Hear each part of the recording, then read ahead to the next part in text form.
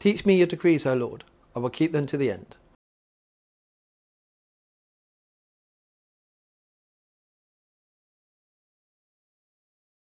The writer of this verse that we have just heard in the bigger part of Psalm 119 just tells us what we should do today. Even though it was applicable back then, it is so true for us today. And it goes on as well with some amazing advice. Teach me your decrees, O Lord, I will keep them to the end. Give me understanding and I obey your instructions. I will put them into practice with all my heart. Make me walk along the path of your commandments, for that is where my happiness is found. And there is a lot more there. But this is how we should live our Christian lives. Teach me your decrees, O Lord, and I will keep them to the end of our lives. What you have commanded, I will follow. And that's part of what it is to be a Christian. We give our lives over to God, and everything that we are taught in the Bible to be obedient to, we need to do that until the end. It can feel quite hard. It can feel quite a huge task, but God is with us. He is always with us. The Holy Spirit is in us. Give me an understanding and I will obey your instructions. And that's so important as well for us. We might not fully understand, but we ask God in our prayers to help us to understand what this is, what this means to me. Don't forget, what it might mean to you will mean something different to me, because we have different lives. We are different personalities. And so God will say to me, I want you to do this or change this.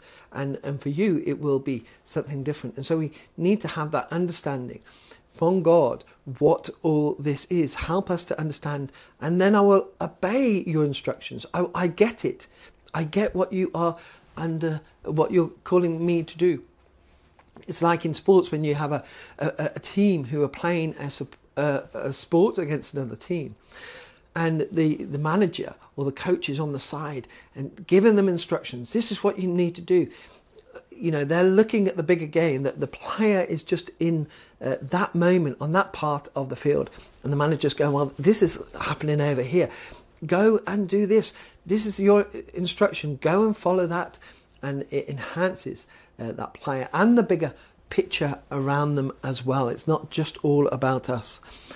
Put them into practice in our hearts, that we will put them into our hearts. This is something that is not, we put them somewhere and we leave them on a table somewhere. We put them into our hearts. This is what we are going to do, and we're going to change our lives to ensure that they will happen.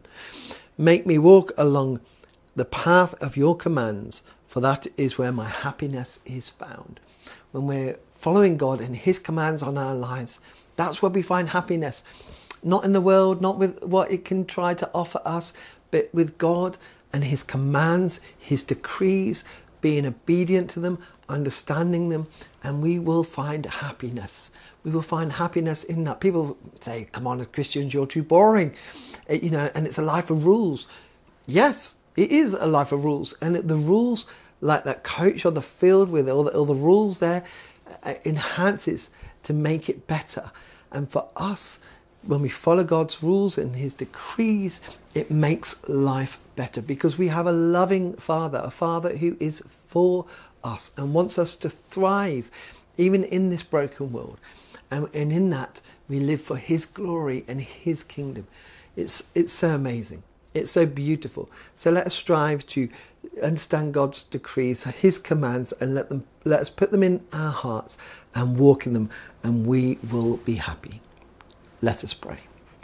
Heavenly Father, we thank you. We thank you that you have decreed so many things and call us to command, and in your grace to help us to understand. May we put them in our hearts and live a happy life for your glory. Amen.